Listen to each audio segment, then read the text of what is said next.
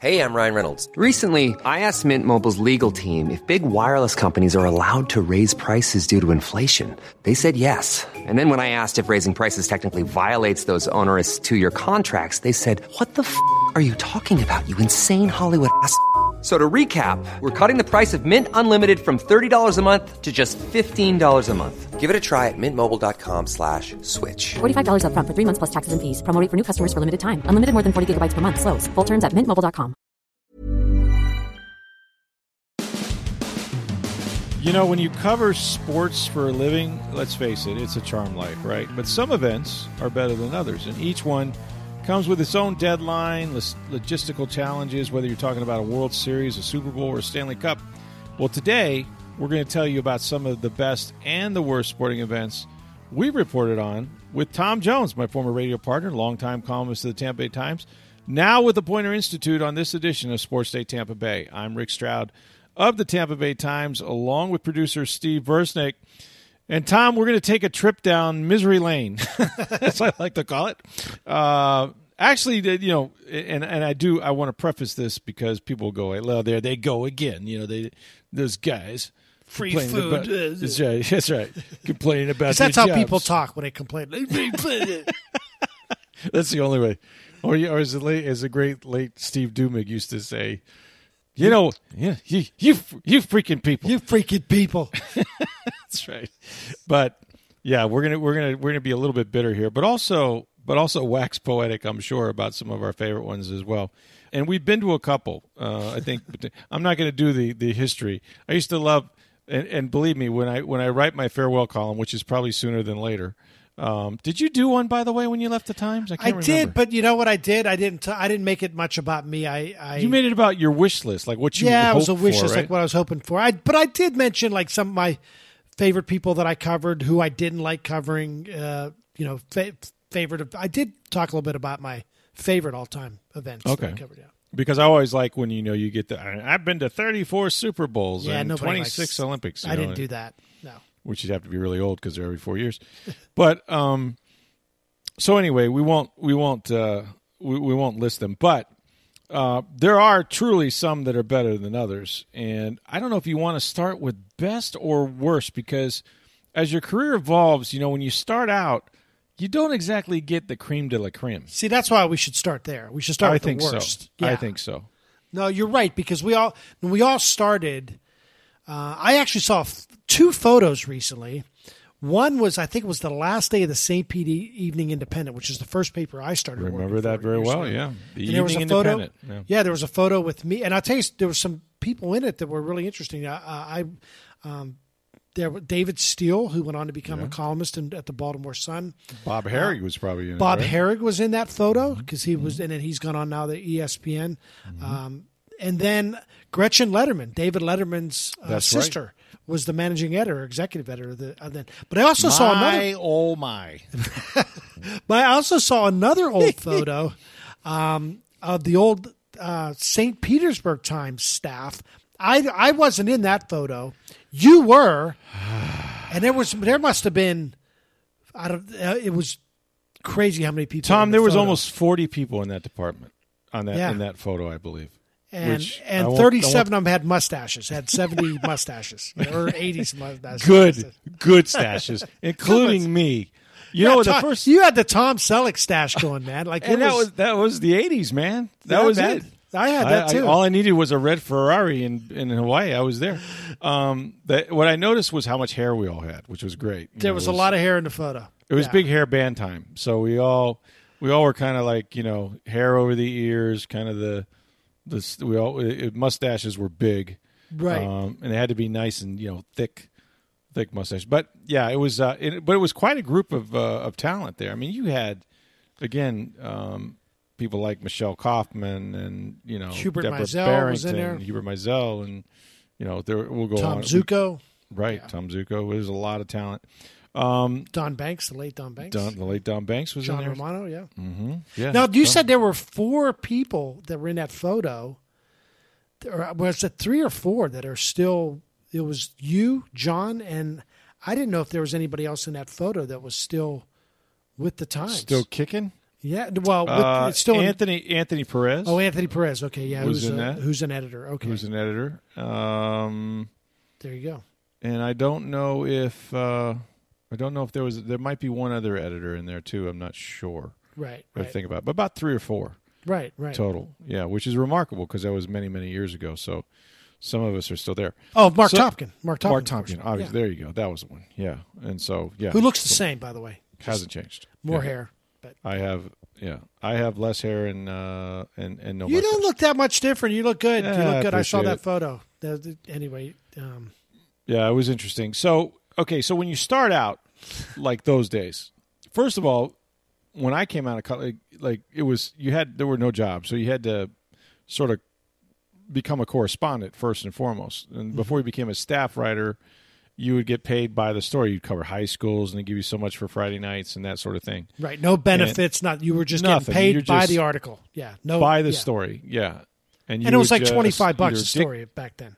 Oh, that was it. Yeah. And Maybe you'd go 30. anywhere for that, just for the experience, right? Like, and that's when we all got locked out of high schools, and we talked about that in one podcast, where the coach tells you, oh, yeah, you can use my office, and then all of a sudden the lights start shutting out. Yeah, because they lose by 20, and they want to get the hell out of there. Exactly. Yeah. And now those promises that they made 3 days ago when they thought they were going to win, it's like, oh, yeah, you can stay as long as you want. Let's go. Wrap it up. That's right. We're locking up. Great Roland Acosta.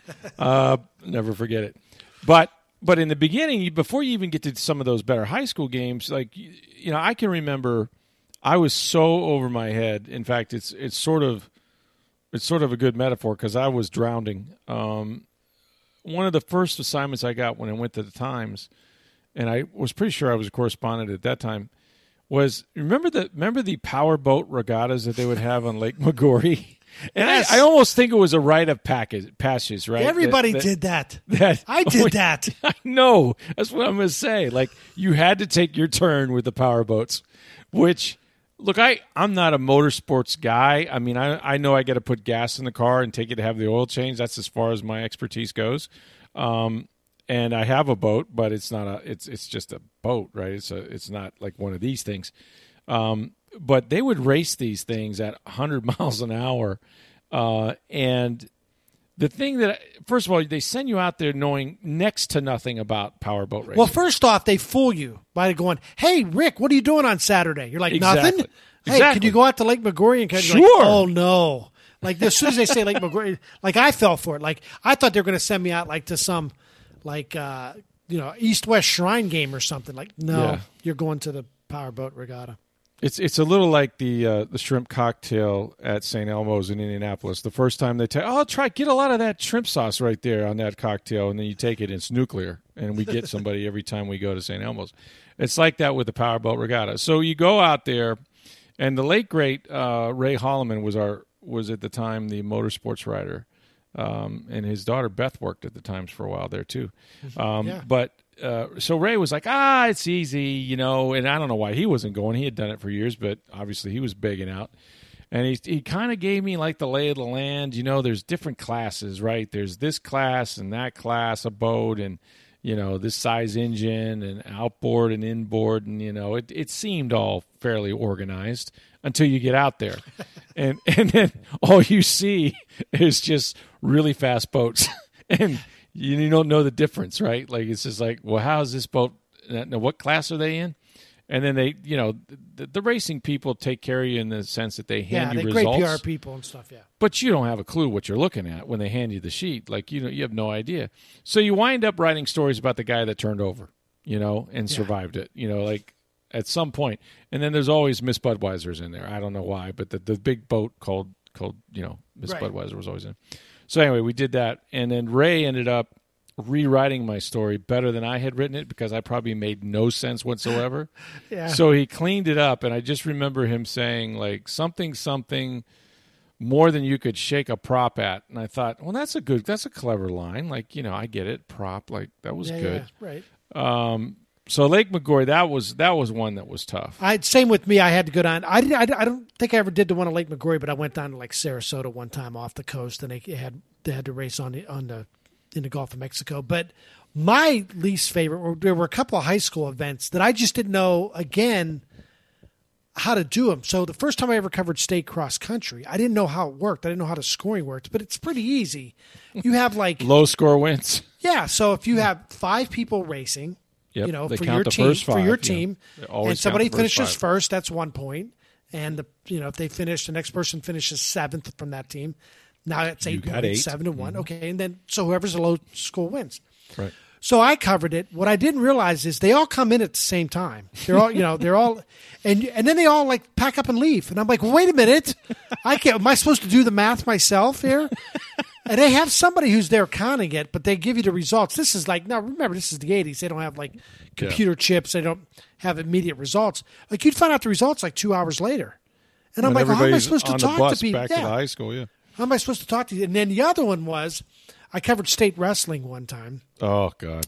And so I'm covering it, and I had a friend in town and his wife, and they were visiting. And I'm like, I have to go cover this state wrestling. It was supposed to be all day and night Saturday. Yes. And I'm watching it, and I'm like, hey, we're going to get out of here. Wait, what time is this supposed to end? Someone said, we'd probably be here till about 9. Mm-hmm. I'm watching the board, and I'm seeing the things, and I'm like, this is going really fast. Like, we're going to be out of here by like 4 o'clock. This is great. And so it ends, and all of a sudden someone looks up and says, okay, we're ready for wrestlebacks. I'm like, wait, what are wrestlebacks? It's like a loser's bracket. I'm like, wait, we got another round of this? Oh, yeah. So, I got home like at 9 or 10 o'clock or whatever. I had no clue. There's a famous story. Ira Kaufman tells a famous story, our buddy, who used to work for UPI, the old UPI, remember? Yeah. United Press International. He's from New York. He'd never really covered NASCAR before, and he said, one of my favorite stories, he was covering the Daytona. His first assignment in Florida was to cover the Daytona 500. And he told our buddy Fred Goodall from the Associated Press, he said, Fred, as the race is almost coming to an end, he said, in about 5 minutes, this race is going to end. In about 6 minutes, there's going to be an alert that goes out on the UPI wire. It says, alert, breaking. And it's going to say the winner of the Daytona 500 was, and he goes, and right as of this moment, I have no idea who's winning this race. And that's the way the regatta was too. And like wrestling and all this, like, I don't know who's winning. How do we know who's winning these things? So those were the worst for me. Those were the worst. Absolutely. You had weight classes and all of that. Wrestling did, like, if you could, when you got enough seniority in the group of correspondents, or if you were lucky enough to become maybe a full-time staffer and be in a bureau as the editor, you would always assign the wrestling to somebody else because you knew, man, that was a whole weekend. Like that was starting at 9 a.m. and finishing, like you said, at 10 p.m. Absolutely. And also I got smart one year too. Friday night football was the thing. That's the big thing everybody wanted to cover. So one year we were in the Tampa bureau, and I was there, and John Romano was in that bureau, and Don Banks. Mm-hmm. And a guy by the name of Tom Brew, who I think does work for one of the Sports Illustrated sites. First guy I worked with in Clearwater was Tom Brew. He came to me and he says, hey, we need somebody to do volleyball, to be our volleyball writer this year in Hillsborough County. For high schools. And I'm thinking, for high schools. And I'm thinking, well, does that mean I miss Friday nights? He's like, well, here's the good news and bad news. The bad news is, you miss Friday night football. The good news is you got to do volleyball on Friday. But here's the thing. Those things start at 7. They're over like 8:15. And I was like, I'll do volleyball. Yeah. And it was then that's back when Tampa Prep and Berkeley Prep were just Randy and Carol D'Agostino were like they were the rival coaches to one another. It was tremendous. Plant had a good team. And so I actually, that was fun to do all that. So that was one of the better ones. So volleyball was always a good one, but no, wrestling, swimming, I never wanted any part of. Track and field, because it was just all day. You were there all day. A lot of events, a lot of names, and like you said, trying to find those people in the infield of a track meet was like, very difficult. And I did needle in a haystack. You're just who am I looking for? I did some state track meets, which seemed because it was such a big thing, right? It was like, hey, this is for the state title. Like you might want to pay attention to make sure you get this right. And again, it was an awful lot of results, and so. The other one, the other part, and this is also sort of motor racing, was the 12 Hours of Sebring. I went down there one time, and I don't know if you've been to Sebring. I went once as a spectator. I've never covered it. Well, it was interesting to me because, where Sebring is, you're not expecting, like I had not been to the racetrack. I had played baseball down there, and it's kind of in the middle of nowhere, a little bit. central south part of the state. And you go there, and the first thing you notice as you're driving towards the track is you see the most unbelievable cars in the world, like Porsche and, just Ferrari and all these major mostly foreign made, a lot of foreign made sports cars that are worth hundreds of thousands of dollars, and they're the spectators. Yeah. They're coming to watch. And they're driving into the parking lot, and you got your Toyota Corolla. You're like, well, I guess this is the way I go. Get between the Porsche and the Ferrari. And they're looking at you, like, who is this guy? So, and the reason is, of course, all those automakers of the high-powered, high-performance sports cars are there to race 12 hours of Sebring. But again, first of all, anything that's named 12 hours means you're going to be there for about 24. Okay? Right, yeah. Because they're telling you it's 12 hours of racing. And they have two different drivers, classifications going on, yeah. but they have different classifications running on the same track, right? You have two races going on at the same time. Yes, that's correct. Yes, you have different classes, and I was, look, it was after midnight. I was lost. So, and then you get the long drive home after that. There were some though that have changed over the years, and one of them, I was obviously, I played college baseball. I loved baseball my whole life. That was my thing. And early on in my career, I would be the guy that got sent to Omaha because Florida State and Miami in particular, then later Florida, were always in the World Series. I think Mike Martin went there every year. I think, Miami, won a national championship or two. Ron Frazier, yeah. Ron Frazier was a coach back in the day. And so our editor at the time, I think it was Bob Silver, sent me, he knew I liked college baseball, and he was like, hey, what the heck, we had money for days. Go to Omaha, cover this tournament. I was like, well, how long does it last? He goes, typically it's scheduled for about a week, 10 days, something like that, if there's some rainouts, whatever. So I was like, okay. So I went up there, and again, hot summer, Omaha. The Omaha Royals were on the road because they had to use Rosenblatt Stadium. And it was great. I mean, I'm watching college baseball. I'm seeing guys like back in the day, Robin Ventura for Oklahoma State, and people like this. So,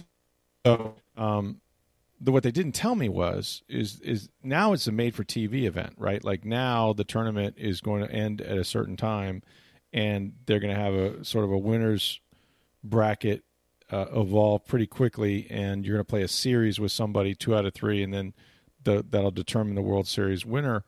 Back in the day, it was just like straight up, double elimination. And they had 8 teams would go there, right? So you'd have 8 teams, you'd have double elimination. And the way they would do it is tournament would start on a Monday and there'd be 4 games. And you're like, man, I'm going to be here all day. Start at noon, get out of there at midnight, right? So you're covering 4 games and you're exhausted. And maybe you're focusing on Florida State and whoever, or Miami and whoever. But then the next day is the loser bracket games, and there's 2 of those. So Monday, 4 games, Tuesday, 2 games. Well, if they got a rain out, rather than kind of combine them, and make them play double headers or something like that, no. Then that means Wednesday is 2 games. They just move everything back a day? Everything went a day. Everything got pushed to day. They did not try to finish this tournament. I swear to you, I was in Omaha long enough to pay taxes. I was there for, I swear to you, I was there almost 2 weeks. And the city of Omaha, I'm sure, loved it, right? Because they wanted... Well, that's why they did it. It's like the Hotel California. You can check in, check out, and you can never leave. That's right. They don't have that kind of spirits here since 1969, which is when I checked in, as a matter of fact. But yeah, that's exactly what it was. So they were pulling to Bull Durham over there, right? I can get you a rain out. You need an extra day? I can get you a rain out. Oh, man, we got ourselves a quagmire. Yeah. Well, and the thing is, it's Omaha, and it's August or July, late July, August. They don't need a rain out because you're in Tornado Alley. The first night I'm in Omaha, I check into this mom and pop hotel because, I don't know I don't even know if they had courtyards back then, right? So I check into this hotel, and being a Florida guy, we've had some tornadoes, but let's face it, they're water spouts, right? Like by the time they get over land, they go back in the cloud, and it's, with few exceptions, they're not, there's not a lot of major not the 5 mile and 10 mile swaths that you see in the Midwest. Well, first night, long about 3 o'clock in the morning, I'm awoken by, Oh man. That's not the tornado, that's the horn. Like Right. they have these alarms that go off. Well, what are you supposed to do? Like, I don't know where the shelter is. Like, is there some basement I'm supposed to go to? So it was crazy, but that one didn't hit us. You should have known something was up when you checked into the motel and Helen Hunt and Bill Paxton were next right. to you. I saw a little machine outside, said Dorothy on it, and I thought, what is that? What is that all about? I don't know what that machine's about. But yeah, it was a cow. So that one was interesting. You talked about some of the ones that you as a columnist, you got to do some Olympics. See, that's something I never got to do. I only did one Olympic. I did one Olympics. I did the 2000. And this is when I was at the Minneapolis Star Tribune, and we sent 4 people to the Salt Lake City Games, which was Winter Olympics, 2002. Yeah, the Winter Olympics in 2002. Because in Minnesota was great because we had like a ton of people from the state were there. But my assignment was cover hockey. That's all you had to cover. That's all I had to cover. So I was a hockey guy. And it was a lot of fun because that's all I had to do. But I covered the men and the women's tournament, which were basically held in 2 or 3 different arenas. I got to do a couple of other stories. I was supposed to do ski jumping one day, the first event of the Olympics. It got winded out. Then I was supposed to do Peekaboo Street, was going for the downhill. That got winded out. And then there was a scandal with the French ice dancing judge and a Canadian judge, and they traded votes or something, or the Canadians kind of got screwed. Somebody traded votes with somebody else, the Russians or the French, something, and so I had to cover that, which was actually a lot of fun. And I think my only 1A story at the Minneapolis Star Tribune. But wow. But the Olympics, the good news that was the Olympics. It was a blast. Herb Brooks was the coach of the team. I got to know him pretty well. The bad news was you're there for 16 days. Like that was.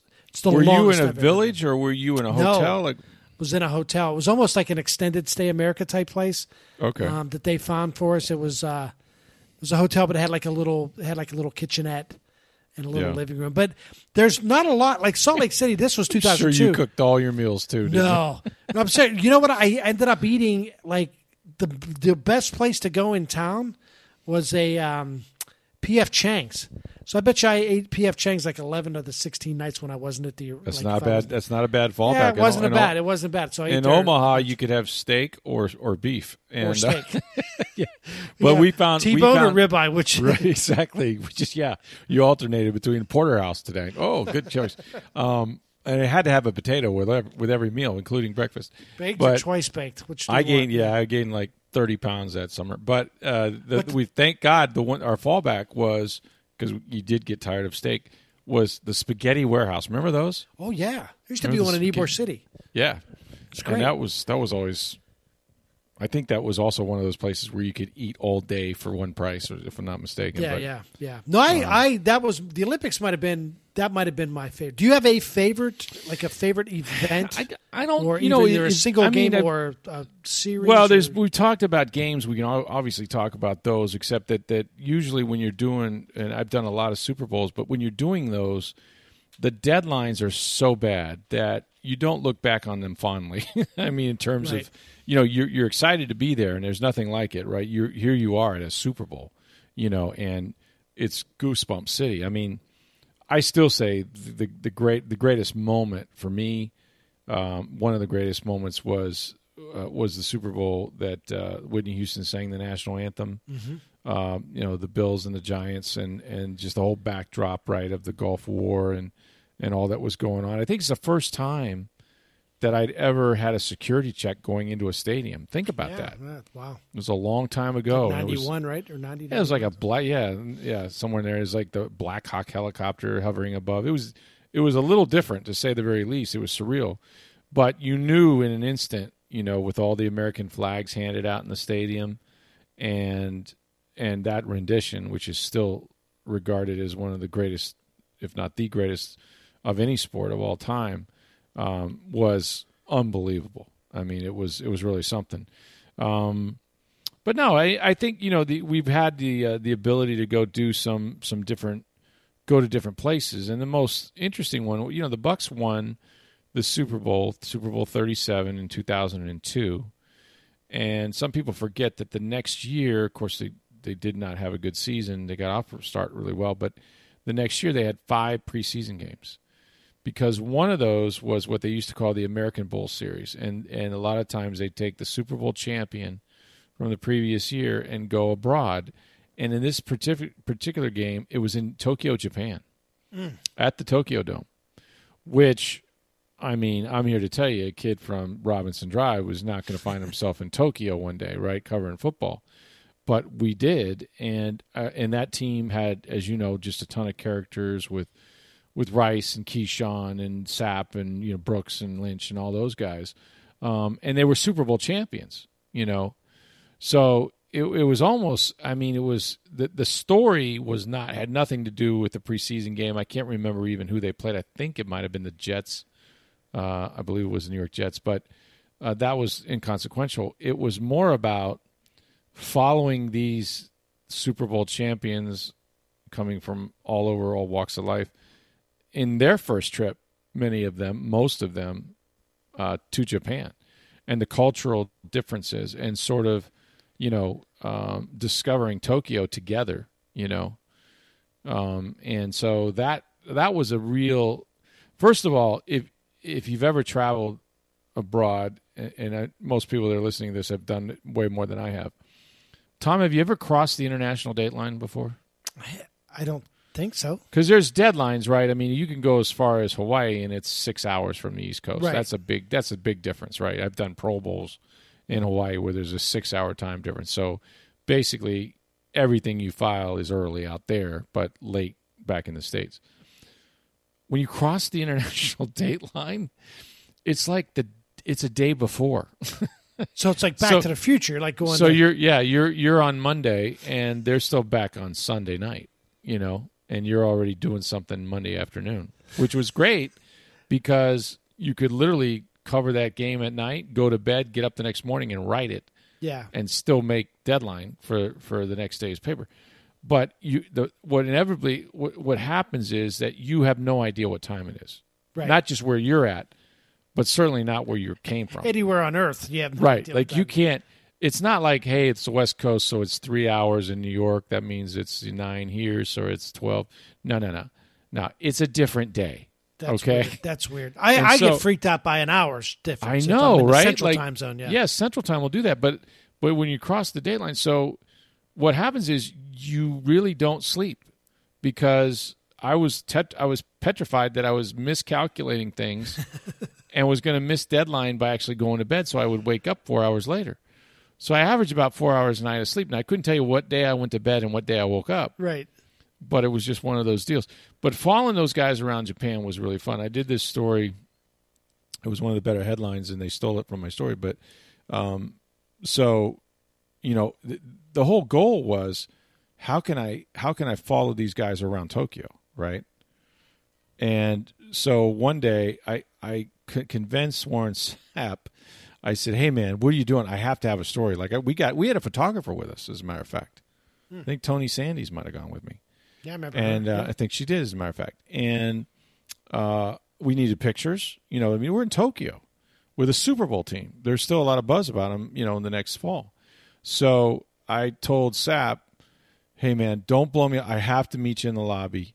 You guys going to do anything?" He's, "Yeah, man, we're going to go for sushi or something like that." Me and Simeon and somebody else. I was like, "Perfect." I said, "What time are you going?" He says, "We're going to go about 12 or noon." And again, I didn't know what time it was, so that was a problem. So I'm in the lobby with Tony Sandy. Like, we're there an hour and a half before he's supposed to come downstairs because I cannot miss this guy, right?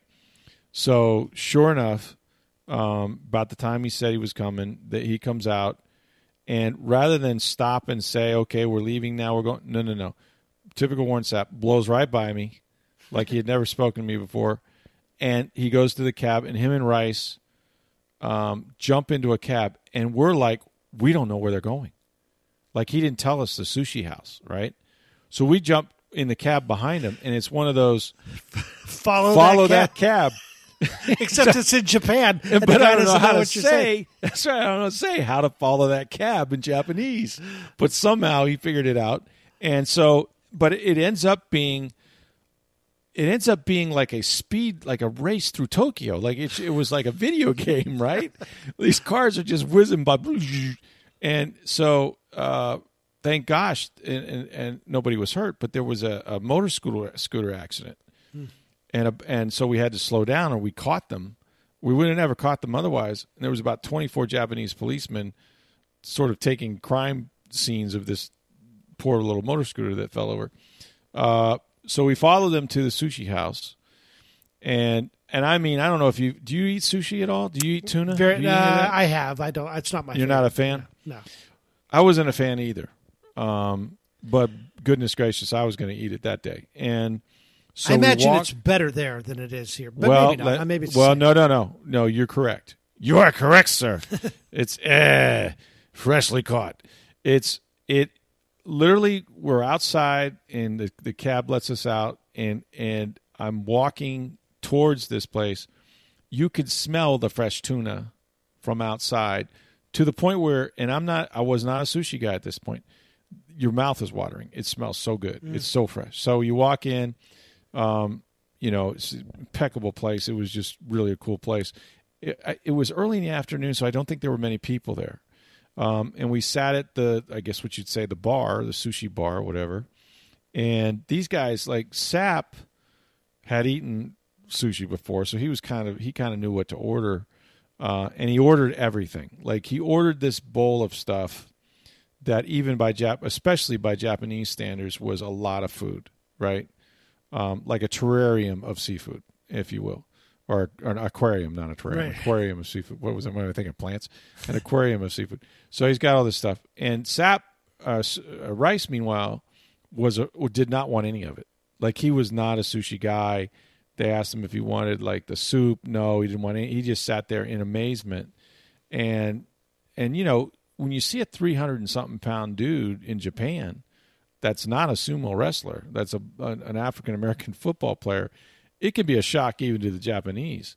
And it was funny because one of the waitresses, I looked over and she caught my eye and she saw what Sap was eating, and he had 2 of these bowls.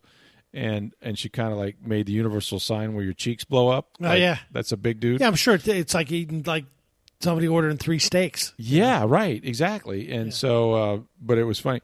So at the end of the day, this is all in it. So the story was about that, the race through Tokyo and all that, and the headline was Sap, Sushi, and Rice. Oh, that's good. Which I thought worked out pretty well. Yeah, that's awesome. So we did other things. We went and tried Keyshawn Johnson tried to buy a pair of shoes for Chris Sims because they had a banquet that night, and what we found out is you couldn't find a pair of shoes in Tokyo over a size 9. Oh, wow. Just didn't happen. They're smaller people in general, right. But yeah. I didn't. I did a couple trips overseas. I did went to Russia with Vinny LeCavier. Which I still can't believe you got on one of those airlines, man. Oh, it was crazy. Oh, it was.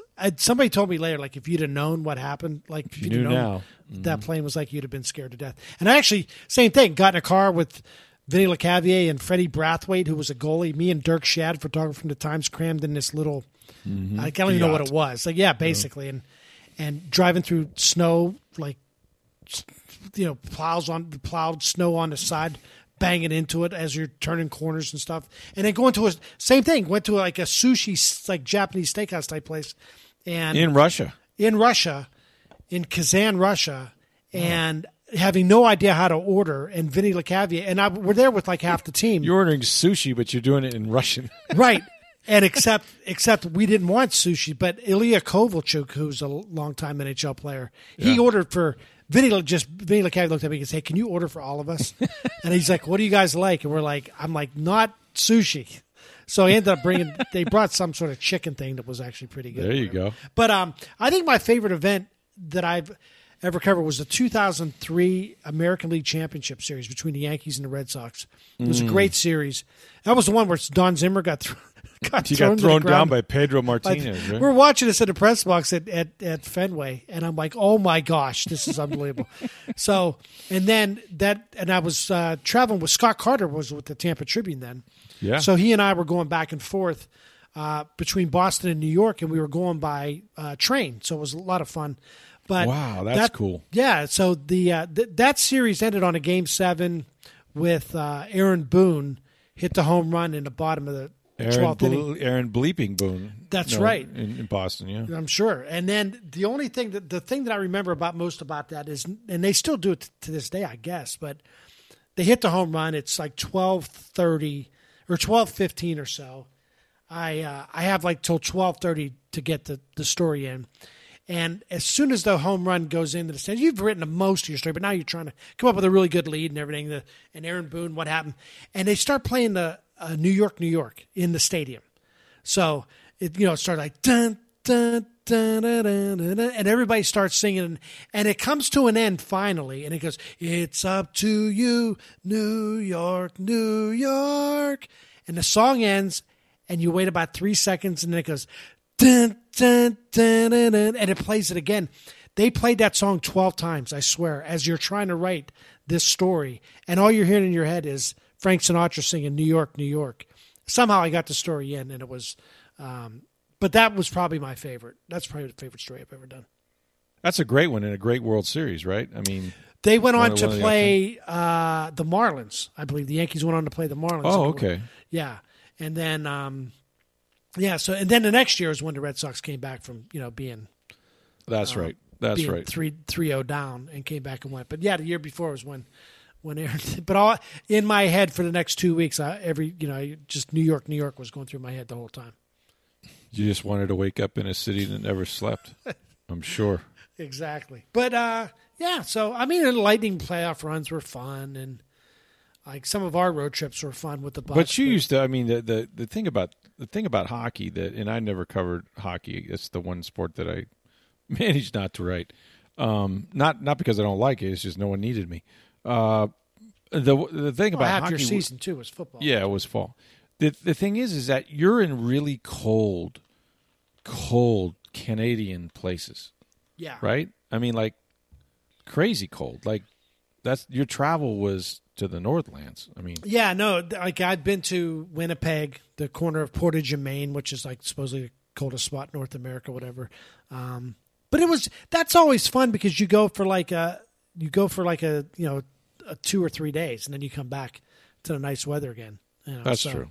It's never horrible. When those years I lived in Minnesota. I was going to say, wasn't like you were living there. Well, what's so funny? I remember my last road trip covering the Lightning, and I was getting ready to move to Minnesota as soon as the season was over. I took the job like in February, but I finished out the season. And we were the Lightning were in Ottawa for the final game of the season, and this was April 7th, and they had like a 15-inch snowstorm in Ottawa. So we're leaving. It's freezing. It's a horrible. We have trouble getting out of town. I flew back with the Lightning on their charter. And we land back in Tampa, and it's like 70 degrees when we hit the ground, like at 2 a.m. And somebody looked at me and was like, "What are you thinking? Are you really going to do this? You're really going to move away from this?" And I was like, "Yeah, I'm crazy." It's what's I had several experiences in Minnesota that I could not believe both how much snow or how cold it was. Either time. Of course, the Super Bowl in Minnesota a few years ago, I think it was colder than Antarctica one day. And that's not an exaggeration. Right. Antarctica was warmer than it was in Minneapolis that day. In fact, they were warning people, do not go outside, which was tough because you still had to walk inside from outside. But I remember, and it just was a quirk. Only this would happen to Tampa Bay. The Bucs were in the old NFC Norris division, the NFC North, and they would have to play up there every year. And so invariably they would get, the December game in Minneapolis. And we went up there one year, and I think you can look this up, Tom, because you may recall it. I don't think you lived there at the time, but it was the largest 3-day North American snowfall in Minnesota that weekend. Wow. I want to say they got over 40 inches of snow in 3 days. Like something stupid like that, right? Yeah. Like you can't even calculate. It was That's entirely possible. I'm sure it happened. And yet they didn't shut the city completely down. Like it was like they had one runway was still working. Like how does this, like how much snow can you plow, right? And so we came in and we were like one of the last flights, and you could not see where usually when you're landing you see like a black runway, right? And there was nothing beneath you but snow. So we hit it and it was kind of poof, and you land. And then I remember asking, and this is before Uber, I remember asking, were there any cabs running? And she said, no. And I said, well, okay, well, what about, how am I supposed to get downtown? She goes, I don't know. She goes, the roads are not good. I mean, they're plowed, but like there's a bunch of snow out there. And I ended up renting a car. Oh my gosh, you're kidding me. You rented a car? A Florida guy rented a car, and I had driven in snow in college in Arkansas, but not like this, right? Not this kind of packed snow. And it was just, the thing is, there were drifts, it was blowing sideways across, and they were so high, even when they would plow them, there was such a mountain of snow on either side that it took, that drive from the Minneapolis airport is typically about a half hour to downtown. Yeah. 2 hours. Oh my gosh. 2 hours. I can't believe you did that. Knuckle. I did. Yeah, I did. I was going to say white knuckle because I lived in white Minnesota. Knuckle the whole way. And a lot of people listen to this podcast are from up north, and they've driven Sure. in snow. But I lived there for 3 years. I've been through a lot of stressful things in my life, like everybody has. Yeah. Nothing in life has been more stressful for me than driving in snow. It was one time years ago, obviously when I was living there, I met Don Banks at Joe Sensor. Remember Joe Sensor, the old tight Joe end? Sensors, yeah. He has a couple of he's like a chain of restaurants, bars. So I met Don. It was might have been like a Monday night football game or something. Don like went that. up to cover the Minnesota Vikings, left the Times to go work for the start. So he was living up there. He lived about, half hour away from me. And so we would meet in between every now and then. There was a Joe Sensors in between our houses, more closer to him than me because I remember I had a little bit of a longer drive. And it was one of those things where you went in and there was no bad weather predicted. Yeah. And, I think, we split some nachos or whatever. And we leave. And it's snowing sideways. And I'm like, oh, how do I get... And it was the scariest thing I'd ever been through. Like, I got to drive up. And it's one of those things where you're coming down this big hill towards a bridge, and it's like 4 lanes, but you can't see any of the lanes. And there's like 17 cars going. They're like, everybody's just... It looked like Speed Racer. Like, it was just... Everybody was just... Exactly. All over the place. And it was, So... yeah. It seemed like that always happened when we go there or Chicago. One time in Chicago, they played a game. I think it's still one of the coldest games they've ever played. The night before, I remember. I want to say if it was 0 or if it was single digits, it was just barely above 0. But the night before, I remember it was like 16 below in Chicago, and a friend of mine who came with me had an extra ticket to the game. Oh, jeez. And so he was trying to get, and even the people from Chicago, and the Bears were good back then, they didn't want any part of it. They're like, are you kidding? I'm not going to Soldier Field. I want to say that they probably had 22,000 people off the lake that day that actually came to the game. That's how cold it was. And this was always happening whenever Tampa Bay. Of course, you remember this. I didn't cover them then, but the Steve Young Green Bay game. He almost died, right? Couldn't breathe because he had so much snow in his face mask. But yeah, there's been a bunch of them. It's not all powerboat regattas. We've had a lot of fun. I know. The powerboat regattas are. It's you complain about them then, but when you look back, I think I'd rather be there sometimes than when I was sitting in a cold stadium or an open air stadium somewhere. Oh man, some of those press boxes were like that too. The old vet was like that, as a matter of fact. Oh my. I'm Sandra, and I'm just the professional your small business was looking for. But you didn't hire me because you didn't use LinkedIn Jobs. LinkedIn has professionals you can't find anywhere else, including those who aren't actively looking for a new job, but might be open to the perfect role, like me. In a given month, over 70% of LinkedIn users don't visit other leading job sites. So if you're not looking on LinkedIn, you'll miss out on great candidates like Sandra. Start hiring professionals like a professional. Post your free job on linkedin.com/people today. So it was a fun trip down Misery Lane here with you, and we'll certainly do more of that as the days go on. I'm sure the years. Hey, I wanted to ask you. So now we've got we're well past the elections. You mentioned your interview with Katie Couric is on Poynter.org. I guess the political season is not really gone away, but it's certainly how would you say less. A slower pace, maybe? Yeah, a little bit slower pace. It's funny that you mentioned it because I was Paul Farhi, who writes media for the Washington Post, actually looked at the numbers. And then there was this talk about maybe being a Trump slump, they were going to call it. Without Trump being president, that the news would quiet down, everything would quiet down. And it has. It turned out to be true that there are less cable news viewers these days. Web traffic for the national sites like the New York Times, Washington Post is down slightly. Now, things obviously have cranked back up a little bit politically the last few days with the shootings in Colorado and in Atlanta, and talk about gun control and that sort of thing. But yeah, there's been a little bit of a it's funny. I was listening to Brian Stelter, who's the CNN media guy, and hosts Reliable Sources. He did a podcast with Jimmy Traina from Sports Illustrated, he has a sports media podcast, and they were talking about with Trump no longer in there, and he has a nightly newsletter, Brian Stelter does, and he said it's, now it used to be, or back when Trump was president, you almost knew what your lead was going to be every night. Yeah. And now he says, now it's like, I got like 5 or 6 choices of like I could go either way.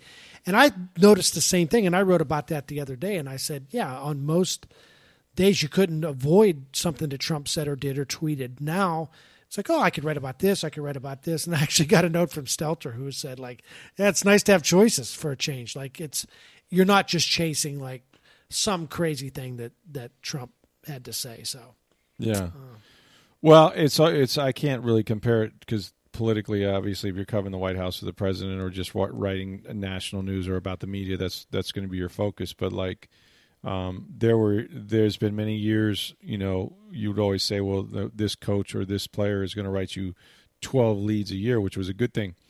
Covering Tom Brady, he just writes you something every day. It's sort of like, I don't remember what it was like to not have a celebrity quarterback, but those guys are few and far between. But when you got one, like his social media, like he can post anything and you're going to write about it because it's either that interesting or that many people care about it.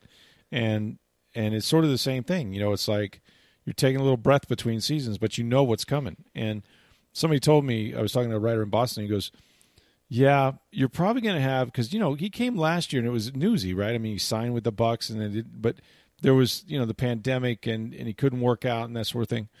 But this year, and it hasn't really ramped up quite yet, but he says, covering Brady in the off season is almost as frequent as you write about him as you do during the regular season because he has so many things he does. And, so I can imagine it's not a great parallel, but but it is. It's when you think about Tom Brady, Rick, and we've talked a little bit about this before, by far the most famous athlete in Tampa Bay sports history. I don't even know who's question. Like if he's at a 10, the next guy is at like a 5 or a 4. Agree. I don't even know who, before Brady, who was the biggest deal.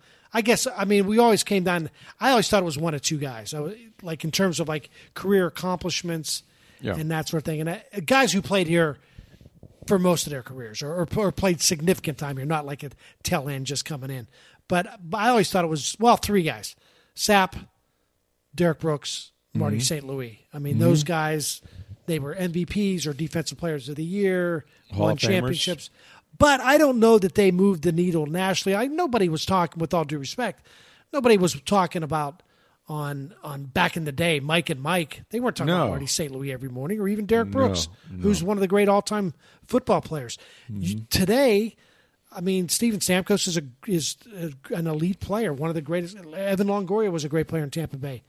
Those guys aren't the lead story on Get Up or Around the Horn or right. Tom Brady is. Mm-hmm.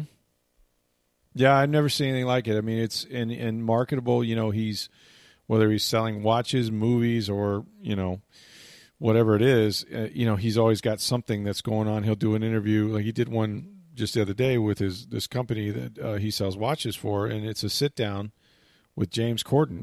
Like it's and you have to watch it because he might say something that's newsworthy. So he was in Ted too, right? He was on. Yeah, he was on on movies. He's been in Family Guy. It's like celebrity quarterback. Yeah.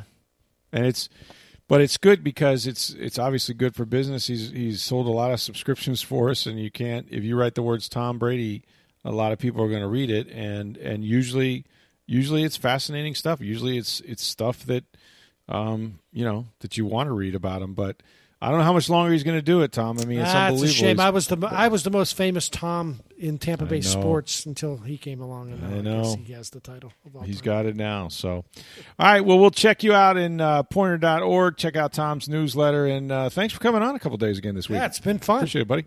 Thanks, man. Thank you to Tom Jones for joining the podcast today and earlier this week as well. We hope you enjoyed this week of podcasting from Sports Day Tampa Bay. This weekend, the Rays wrap up their final spring training weekend before the opening day is on Thursday at Florida. USF has their spring game at Raymond James Stadium at noon on Saturday, and the Lightning will be in action at Carolina Saturday night at 7 o'clock. For Tom Jones and Rick Stroud, I'm Steve Versnick. Have a great day, everybody.